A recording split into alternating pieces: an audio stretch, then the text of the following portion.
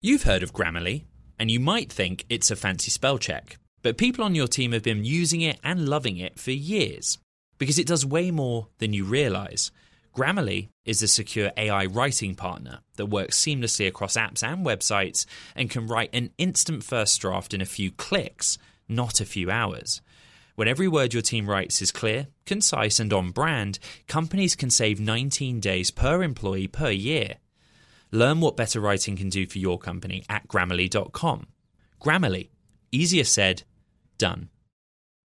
Collaborate for a greener future at the Bloomberg Green Festival, a groundbreaking celebration of the thinkers, doers, and innovators leading the way. From design and culture to technology, science, and entertainment. Hear from inspirational speakers and immerse yourself in climate solutions. July 10th through 13th in Seattle. Title sponsor, Amazon. Official airline, Alaska Airlines. Get 20% off using promo code radio20 at BloombergLive.com/greenfestival.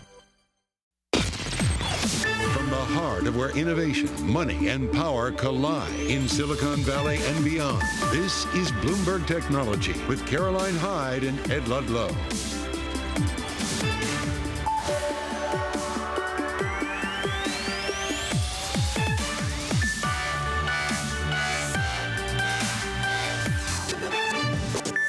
I'm Caroline Hyde of Bloomberg's World Headquarters in New York. And I'm Ed Ludlow in San Francisco. This is Bloomberg Technology. Coming up, Apple, it hits an intraday record. The S&P closes in on its all-time highs after a dovish Fed signal. What does it mean for the tech rally? We discuss. Plus, as GM's Cruise slashes 24% of its workforce, we'll talk the state of the tech labor market as more than 250,000 workers at tech companies of all sizes have been let go this year. Meanwhile, Adobe facing regulatory scrutiny over the company's subscription practices. We'll take a look at the FTC investigation and why the company's AI ambitions may take longer than expected. The other big mover this morning is Intel. It has given us details on its AI strategy. The stock up 3% or 2.5% now. It had been up as much as 5.5%. You have new Xeon server chips. Those chips have been through 2 redesigns in the last year already. You also have details around Gaudi 3, the AI accelerator. This is the GPU, CPU hybrid that basically is going to take on NVIDIA's H100. And you have Intel with this fighting talk saying that Gaudi 3 is going to be as good, if not better, than NVIDIA's H100. But it's nowhere to be seen yet. It doesn't come out until 2024, Caroline. But the battleground for AI, we were at AMD last week, is heating up now. It really feels this end of the year as just a flurry to get as much of the innovation out the door as they possibly can to steal some of the market share, the overall hype that has been around AI. And as you say, some fighting talk coming from Pat Gelsinger, and they're like, the Gaudi 3 has the most to prove, but ultimately, how much of a win do you think is the fact that they'll be more efficient with some of these chips going to the data centers? What's interesting in Intel's case is that they basically are saying the market's going to be so big, there'll be something for everyone, us, NVIDIA, and AMD. But they're also focusing on PCs. Remember, that's their bread and butter. They're the biggest PC processor maker. And we're increasingly talking about on-device, right? The idea that the processing power of our laptops and our phones needs to be able to handle the inference side of a generative AI product. It needs to have the compute to perform, whether it's in airplane mode or not. And that seems to be a part of what Intel's discussing today. And I think you're so right to say this is about the rest of the ecosystem of chips. We keep talking about H100s, we keep sort of talking about the Gaudi 3s, but there's an awful lot of infrastructure play, an awful lot of other, ultimately, picks and shovels, bolts and chips that need to go into all of this to ensure that the AI becomes a reality. Let's dig into that a little bit more with our next guest, Ed. Sylvia Jablonski, CEO, CIO at Defiance ETFs, who, has been coming off what is an extraordinary day in terms of macro policy. And I'm interested if you can put that onto the micro of whether or not technology and the AI hype is still something to buy into at these points. Absolutely. So, I think yesterday felt like Santa Claus came to town a little bit, right? The markets like the outlook for next year. We're finally done with rate hikes. I think, we'll have some restrictive policy, but at least no more kind of like pounding on the gas to hike rates and, kind of break the economy. So I think that sets tech up very well. And I do think that the next 5 to 10 years of technology are going to be supercomputing, quantum computing, and AI.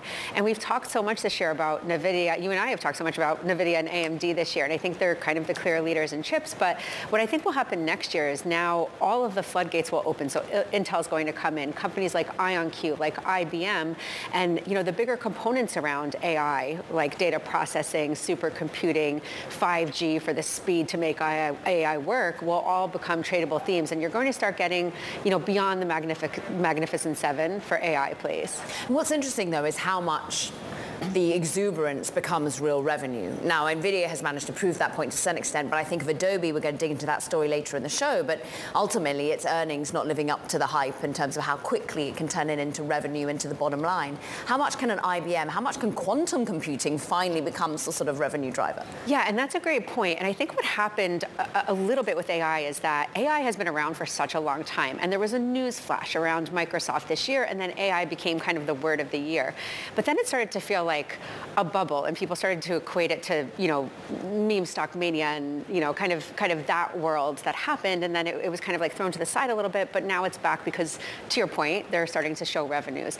So I do think that everyone who sort of hitched the word AI onto their wagon is now going to have to prove it in, Q1, Q2, probably actually Q4 as well, earnings. So I do think that you're going to start seeing that play out. And it is super important for companies like IBM. So IBM is a company that has a formed, quantum computer, and they're actually working with companies like Cleveland Clinic to have better outcomes in drug trials and things like this. So quantum computing is now actually becoming more of a reality, and it exists. Granted, you need a whole room the size of this and a lot of air conditioners to run it for a process now, but it's there, right? So 5 to 10 years from now, sky's the limit.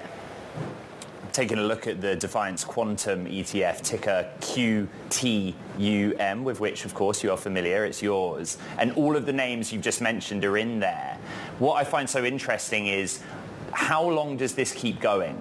Right, you look at the performance year to date, up almost 40%. You have Lisa Su of AMD saying that the market she saw as being $150 billion just in August is actually going to be $400 billion in 2027. How do you keep this going? It's been ridiculous.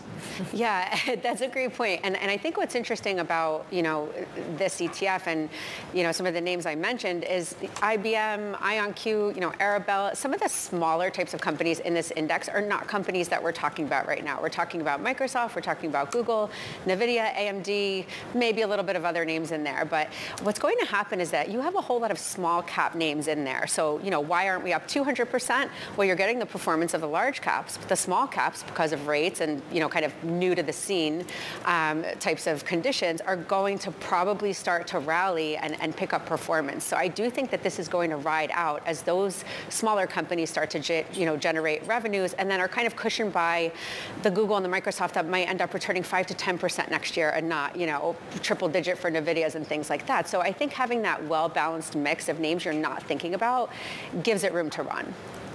Sylvia, in the context of yesterday's Fed meeting, the eco data we've had of late, how isolated is what's happening in the AI industry, for want of a better descriptor, from what's actually happening in the global economy? Yeah, so I think that, the AI industry is kind of almost being, pigeonholed again into some of the Magnificent Seven and a couple of specific, themes that are very sort of just like straight technology-focused AI data processing, things like that. But we don't really talk about, the macro impact and how, that will play into what's going on. So, first, the government is going to increase AI spending by, billions of dollars next year. So there's going to be sort of money going into AI, supercomputing, artificial intelligence. The growth of AI is creating this need for cloud and cybersecurity. So that's going to increase in, kind of macro business spending and things like this. And then I think just overall, you're finally going to start talking about how AI impacts different sectors. Healthcare, for example. Are we getting those better kind of like drug outcomes, surgical procedure outcomes, things like this? So I think the story is going to change more about how is AI making companies more efficient, and that started a little bit with digitalization of factories for missing workers, but I think that'll really continue to play out. I'm interested in, Ed says maybe the rally's been ridiculous when it comes to AI. Some might have said that crypto's starting to look a bit ridiculous again, but it's managed to top out about shy of 45,000. There has been a roar in 2023. Will that continue? Is that all about macro? Is there anything idiosyncratic that you like there? Yeah, so I think that there's a little more room to run in crypto, and that's because I suspect, I can't predict the future, but I suspect that these approvals that we've kind of long awaited for are are probably going to play out. And then, so you're just going to have kind of a shift of assets in some regard, and new products are going to have to buy more Bitcoin to create themselves. So you'll really have that demand need. But then once that comes out, now all of a sudden these products become more institutionalized. They're easier to trade. You get better spreads. You don't have to worry about kind of futures role in contango or managing digital wallets. And then I think the efficiency of all that starts to play out more. So, do I think it's going to double or triple? I don't know, but I do think that there's some solid runway left, particularly around that. Once we get that stamp, like this is approved, I think Bitcoin's going to run. All eyes on that spot Bitcoin ETF. Sylvia Jablonski, who knows a thing or two about ETFs. She's, of course, with Defiance ETFs. We thank her so much for being in the studio. Ed. Thank you. All right, coming up on the program, 2023 was a brutal year for tech workers. We're going to be joined by the creator of the tech layoffs tracker, layoffs.fyi. That's coming up next. What if everyone at work were an expert communicator? What if every doc, message and email they wrote was perfectly clear and concise? Inbox numbers would drop, customer satisfaction scores would rise, and everyone would be more productive. That's where Grammarly comes in. Grammarly is a secure AI writing partner that understands your business and can transform it through better communication. Companies that use Grammarly save an average of 19 days per employee per year. That's because with Grammarly's AI, what used to take a few hours only takes a few clicks, like generating an instant first draft in your company voice or tailoring a message to your specific audience and goals. And Grammarly's personalized on-brand writing help is built in everywhere your team works, across 500,000 apps and websites. Plus, it's safe, secure, and already IT approved. Join 70,000 teams who trust Grammarly with their words and their data. Learn more at Grammarly.com. Grammarly. Easier said, done. Hi, I'm Ron Kraszewski, Chairman and CEO of Stifel. Financial advisors, if you're not growing your practice, you're losing market share. Stifel is a growing, entrepreneurial, advisor-centric firm built for successful advisors like you. Imagine having the resources of the largest wirehouses and the support of the boutique shops, but none of the bureaucracy to get in the way of you serving your clients. At Stifel, it's your business, your book, your clients. I always tell the advisors we're recruiting, I want you to come to Stifel and double or triple your business. Most of them laugh and shake their heads, but I'm serious. Don't take it from me. Take it from Stifel's #1 finish in J.D. Power's 2023 U.S. Financial Advisor Satisfaction Study. So, there's a reason why 148 financial advisors joined Stifel last year. Come join us and find out why Stifel is the firm where success meets success. Visit www.choosestifel.com. Stifel Nicholas and Company Incorporated, member SIPC and NYSE.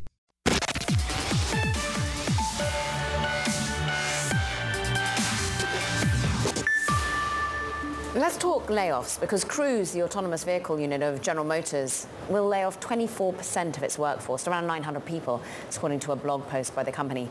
These layoffs come just one day after Cruise also dismissed 9 of its top executives. Now, the company has been trying to cut its costs in an effort to revamp the company after, of course, that crucial accident in which a Cruise car dragged a pedestrian in October. Ed. Yeah, it's been a big story here in this city and for that company. And Cruise's layoffs are just the latest occurrence, piling onto this year's wave of layoffs in the tech sector. In total, more than 250,000 workers at tech companies, big and small, have been let go in 2023. That's according to the job tracker Layoffs.fyi. Let's bring in the job tracker's creator, Roger Lee, to dig into that data. I think a good starting point is to ask, well, 250,000, what does that look like relative to prior years, prior periods of recession, prior periods of economic pain? Well, the number is very high, even compared to last year when we first started seeing a wave of tech layoffs. 2023 is the highest number that we've seen to date. So 250,000 tech employees have been laid off so far this year. That's up from 165,000 in 2022. And even in 2020, when we saw a wave of pandemic-related tech layoffs, that number was only about 80,000. So this year has been the worst time in the past few years. What, if anything, do the companies that have done layoffs and cuts got in common, be it their reasons for doing so or their reaction to something?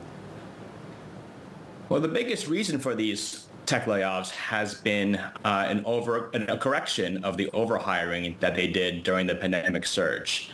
Back in 2020 to 2021, we were in a very low interest rate environment. Tech companies were booming in demand from people staying at home and turning to tech services more and more. And so these companies were able to go on a hiring spree, and they invested aggressively in initiatives that were speculative or wouldn't pay off for several years. Now, of course, the climate is entirely different. We're in a period of interest rate hikes, and so that's causing these same companies to now cut back and correct for that overhiring from before. Okay, so now we're in talk of cuts. So does 2024 mean we rectify that, we see more exuberance, more hiring, or is it actually slower and more specific, like, yes, we'll hire, but only in AI? Yeah, well, after seeing actually some declines in layoffs over the course of this year, the past 2 months have marked an uptick in the tech layoffs. And I do expect that to carry over to early next year, because the year end is a natural time to conduct a layoff as it coincides with annual budgeting. So as companies in tech are taking stock of their full year performance and are looking ahead to 2024, they're finding that job cuts are necessary to improve profitability.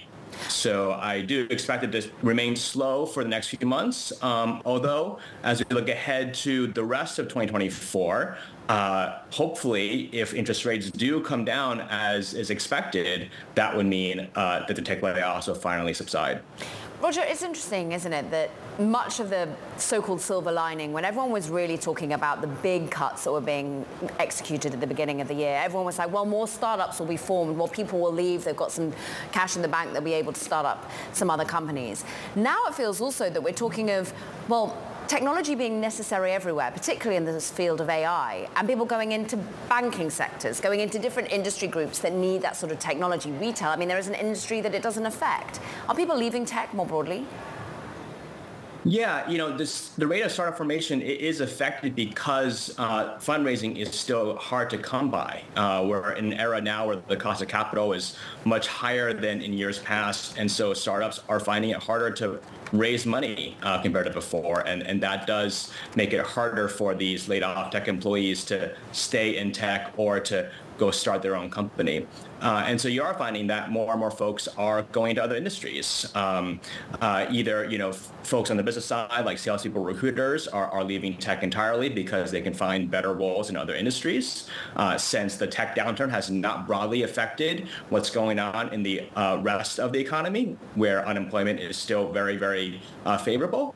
And then even engineers are also looking at other options too outside of tech because of the reasons you said. Tech is everywhere, and every industry now has a need to invest in technology. Roger, I found it fascinating that the principal driver is undoing the overexuberance of hiring from the pandemic period. And I don't know about Caroline, but I just had this weird deja vu because I felt like we told that story a year ago. Yeah. So why are these companies doing cuts 12 months later on the same rationale? Anyway, I just thought that was interesting. Yeah, the pendulum, and we hope the pendulum doesn't swing completely the other direction once more. Roger Lee, afraid we have to leave it there, but thank you so much, creator of Layoffs.fyi. French billionaire Vincent Bolloré, well, he's considering a split of the media and entertainment empire he effectively controls. Bloomberg sources say the breakup would allow for Vivendi to split into several companies in order to better take advantage of each unit's strength. Shares, they've been surging on the heels of that report, Ed. Let's continue that story with Bloomberg's Benoit Berthelot out in Paris. Go out to Paris with our correspondent, who in the last 2 hours has broken even more news on Vivendi. Let's start with the basic premise of what Vincent Bolloré is doing here. Yeah, a very unexpected move, really announced late at night yesterday of the news that he would break up or explore the breaking up of his company in 3 different units. That would be one unit for pay TV. He's building a sort of Netflix-like streaming service out of pay TV operators across Europe. So that's Canal+. Another unit would be the ad group Havas. It's a good ad group valued between 2 billion and 3 billion euros by investors, but it's much smaller than peers, Publicis, WPP, Omnicom. So that would be a standalone company as well.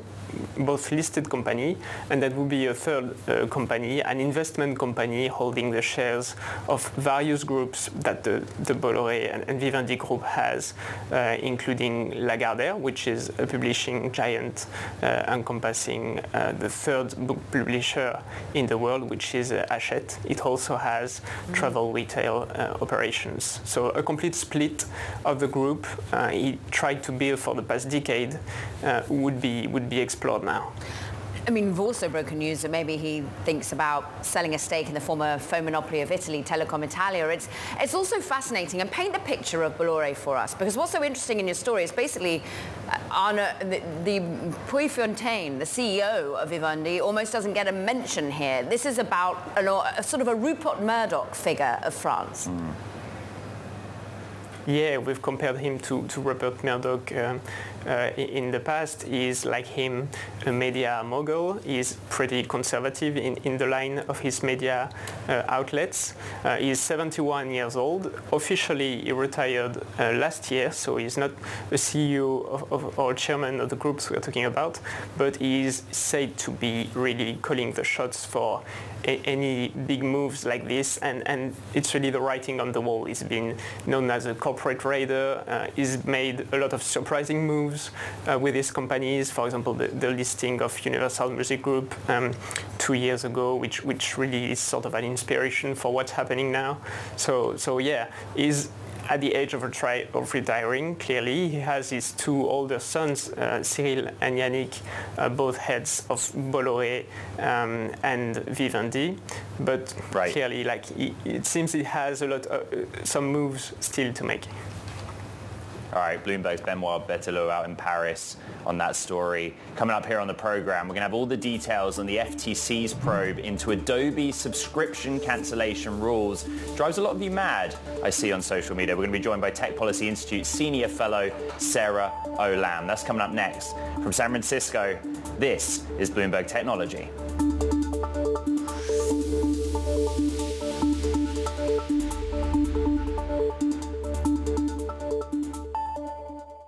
What if everyone at work were an expert communicator? What if every doc, message, and email they wrote was perfectly clear and concise? Inbox numbers would drop, customer satisfaction scores would rise, and everyone would be more productive. That's where Grammarly comes in.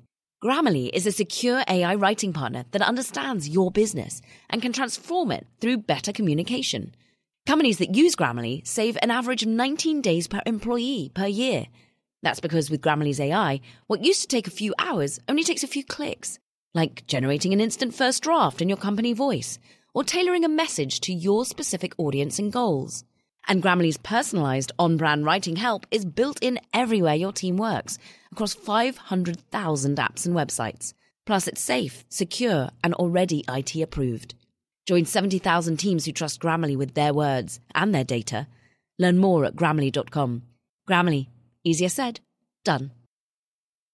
Hi, I'm Ron Kraszewski, Chairman and CEO of Stifel. Financial advisors, if you're not growing your practice, you're losing market share. Stifel is a growing entrepreneurial, advisor-centric firm built for successful advisors like you. Imagine having the resources of the largest wirehouses and the support of the boutique shops, but none of the bureaucracy to get in the way of you serving your clients. At Stifel, it's your business, your book, your clients. I always tell the advisors we're recruiting, I want you to come to Stifel and double or triple your business. Most of them laugh and shake their heads, but I'm serious. Don't take it from me. Take it from Stifel's #1 finish in J.D. Power's 2023 U.S. Financial Advisor Satisfaction Study. So there's a reason why 148 financial advisors joined Stifel last year. Come join us and find out why Stifel is the firm where success meets success. Visit www.choosestifel.com. Stifel Nicholas and Company Incorporated, member SIPC and NYSE.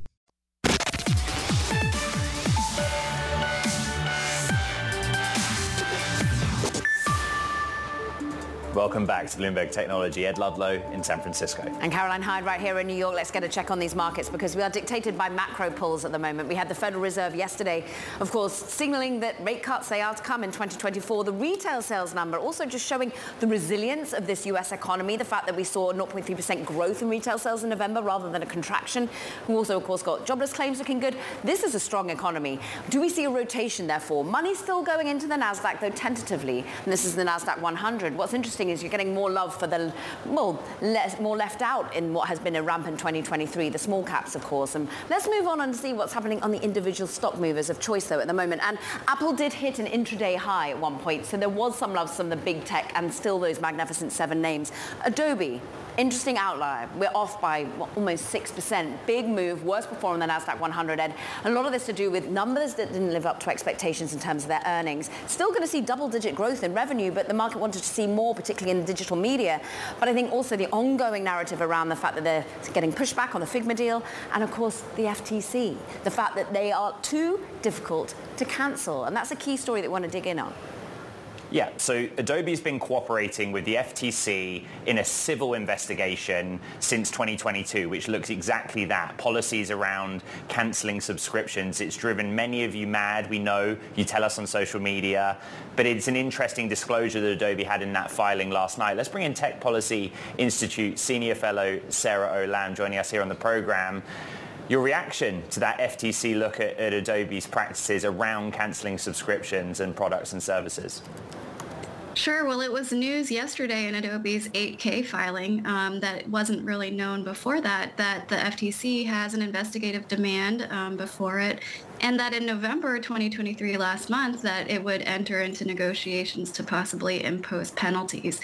They're using this authority under Section 5A, Unfair and Deceptive Practices, but also the Restore Online Shoppers Confidence Act, ROSCA. It's a statute from 2010. Folks might be reminded of the use of this law as well when FTC sued Amazon earlier this year, also for Prime subscription practices. So this is ongoing. It's also related to a rulemaking proceeding, a click-to-cancel negative option rule proceeding from earlier this year as well. So the FTC seems to be ramping up its investigations of subscription practices. And maybe we shouldn't be surprised. President Joe Biden, of course, it was back in March, I think, really talking about the need for the ability to sign on to be as easy as the ability to cancel for these online subscriptions, digital subscriptions. And, you know, when it costs up to $700 a year for an Adobe subscription, no wonder they want to ensure that it doesn't drag on in some way. Do you think the FTC is sort of going to get more broad with this? Is it always going to be looking for settlements, for example, that could have significant monetary cost as Adobe lines? Well, in January, in the new year, it's going to have a public hearing about this negative option rule, which is its way of saying that they want to make a rule across all companies that to make it easier to cancel, the click to cancel.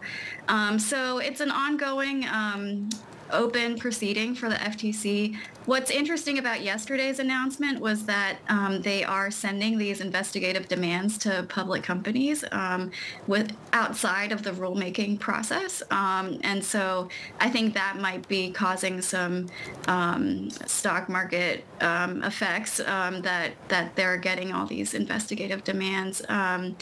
And what's interesting is, the Figma acquisition is still up in the air. It's still under review at the Justice Department. So Adobe has a few things happening with the FTC right now and Justice Department. And so does some other companies. I mean, the FTC has got busy. So have actually global regulators towards the end of the year. You're seeing the FTC looking at the nature of Microsoft's investment in OpenAI. The EU is looking at a similar the UK indeed is looking at a similar sort of relationship between Microsoft and OpenAI. We've got the EU looking in many a field of regulatory oversight. We think of Alphabet's impact earlier this week.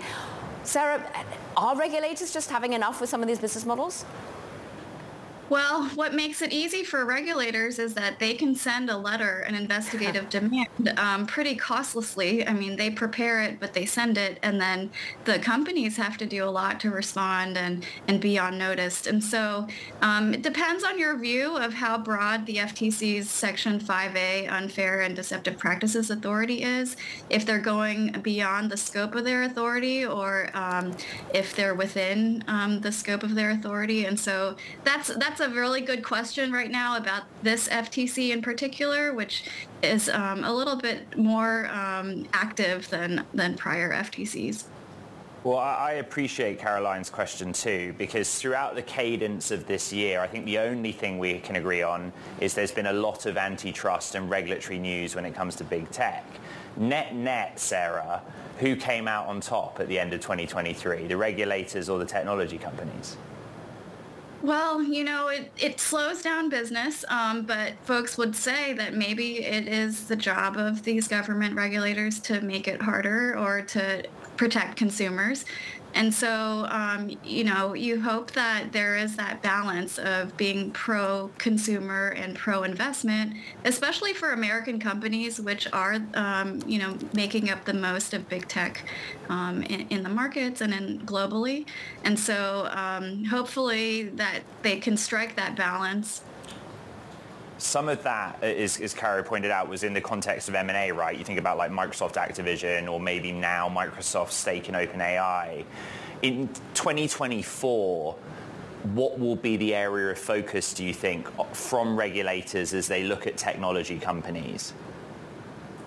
Well, I think what's really important for, us in the policy arena and Congress and the regulators is to know that any government involvement slows things down. And so there might be, good reasons for caution and for policy making, but there's also, a big important value in letting companies innovate and merge and acquire each other and then learn that way, see what happens in the market. So I would recommend the regulators to make sure that we're accelerating growth and not slowing it down. Well said, Sarah Lamb. Great to have you, Senior Fellow at the Technology Policy Institute.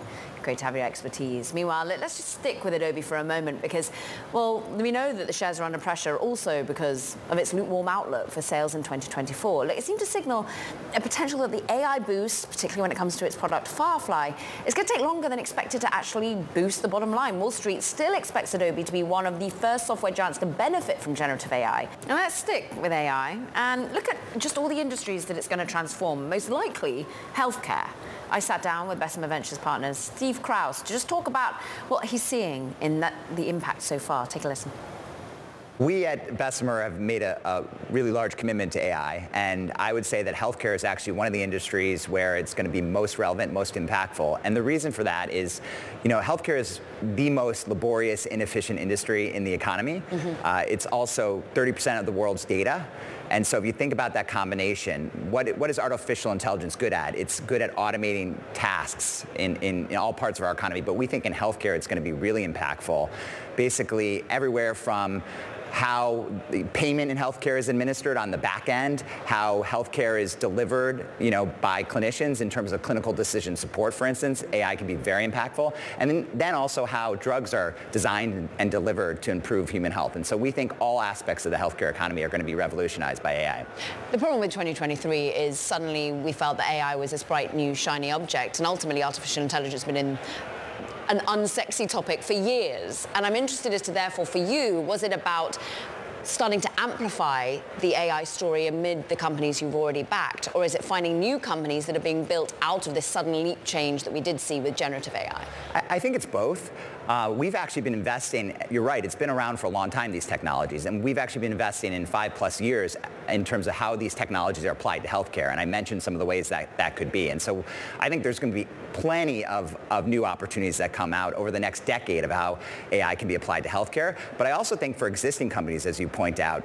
I talked about how healthcare is a very laborious industry. A lot of it's services, humans doing tasks that actually can be automated, that are pretty mundane, but are very important. And so we actually think AI is going to shift services to more software, like in their administration and how care is delivered. What has it done to the valuation story of the companies that you're looking to invest in or already have them? Well, AI is a hot space, and I think, the valuations in the AI sector are pretty robust. But we also think the opportunity is equally as robust. And if you think about it, in my career in venture, there have been several platform changes, moving from on-premise software to the cloud. That was a huge, huge shift in our economy and created hundreds of billions, trillions of dollars of innovation entrepreneurship.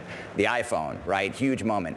AI is also a huge moment. So while, valuations are heady, I actually think the opportunity is almost uncapped. And so we're excited. And that applies to healthcare AI companies too. And maybe even some exits. I mean, talk to us about, when you're thinking of Bessemer Ventures, I think of, some of the unbelievable companies that have gone public through the Pinterest that you've been sort of back from early days, and some of the other Twilios, LinkedIn's. Who are they in your current source of portfolio companies that you've invested in? Where do we see those exits coming from? Yeah, I think it's the AI wave. We're early in it, and so I think those exits will come in 5-10 years. But right now, one area that we've invested in is just the digitization of the healthcare economy. Again, it's often been experience where people get their healthcare in person, but we saw that COVID actually unlocked the whole idea of telehealth. And so we think all throughout the delivery of care, whether it be companies like Headspace Health or Hinge Health.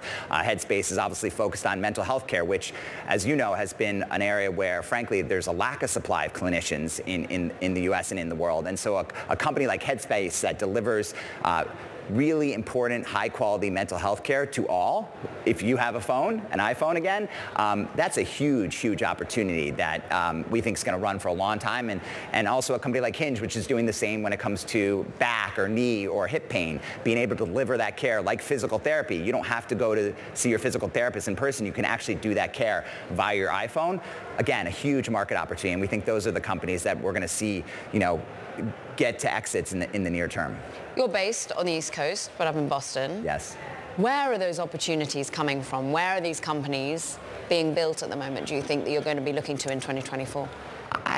We at Bessemer have long believed that, Silicon Valley is obviously a hotbed of innovation, but Boston's a hotbed of biopharmaceutical and healthcare innovation, New York. But frankly, we've invested all over the United States and all over the globe. We have offices worldwide, and so we actually think entrepreneurs can be anywhere. And frankly, one of the things that, remote work taught us is that, entrepreneurs are everywhere and people can work everywhere. And so we've invested in everywhere from Minneapolis to North Carolina to London, Israel, and all across the globe. And so I don't think entrepreneurs are limited in where they live. I think it's that spirit lives everywhere, and the possibilities are everywhere. Steve Krause from Bessemer Venture Partners. Venture-backed startups in the lab-grown meat space have received billions of dollars in the last decade. But the companies aren't actually delivering on what was initially forecast for mainstream adoption. In the latest edition of Bloomberg Business Week, we dive deep into one of the industry's biggest players, Upside Foods. Joining us now is one of the co-authors of that piece, Bloomberg's Priya Anand. There is a stigma with lab-grown anything. Tell us about your article in the magazine. What is the main conclusion that it comes to?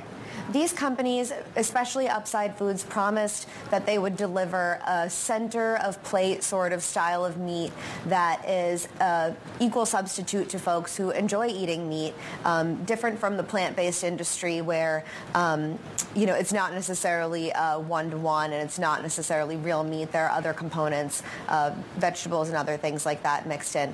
And what has become clear is over the years, after hundreds of millions of dollars in funding for Upside Foods in particular, the company is still struggling to make the technology work to actually deliver what it has promised over the years. Well, like the basics though, is it even revenue generating? In other words, does it have a meat product, lab grown, that it sells anywhere? Right now, the company is supplying small amounts to a restaurant, very, very, very small amounts, and it's far away from being able to make a similar product at scale for supermarkets. And for years, the promise has been that these kinds of companies will, by 2021, enter supermarkets like Costco. And the idea was, people love eating meat. Why should we slaughter more animals for it?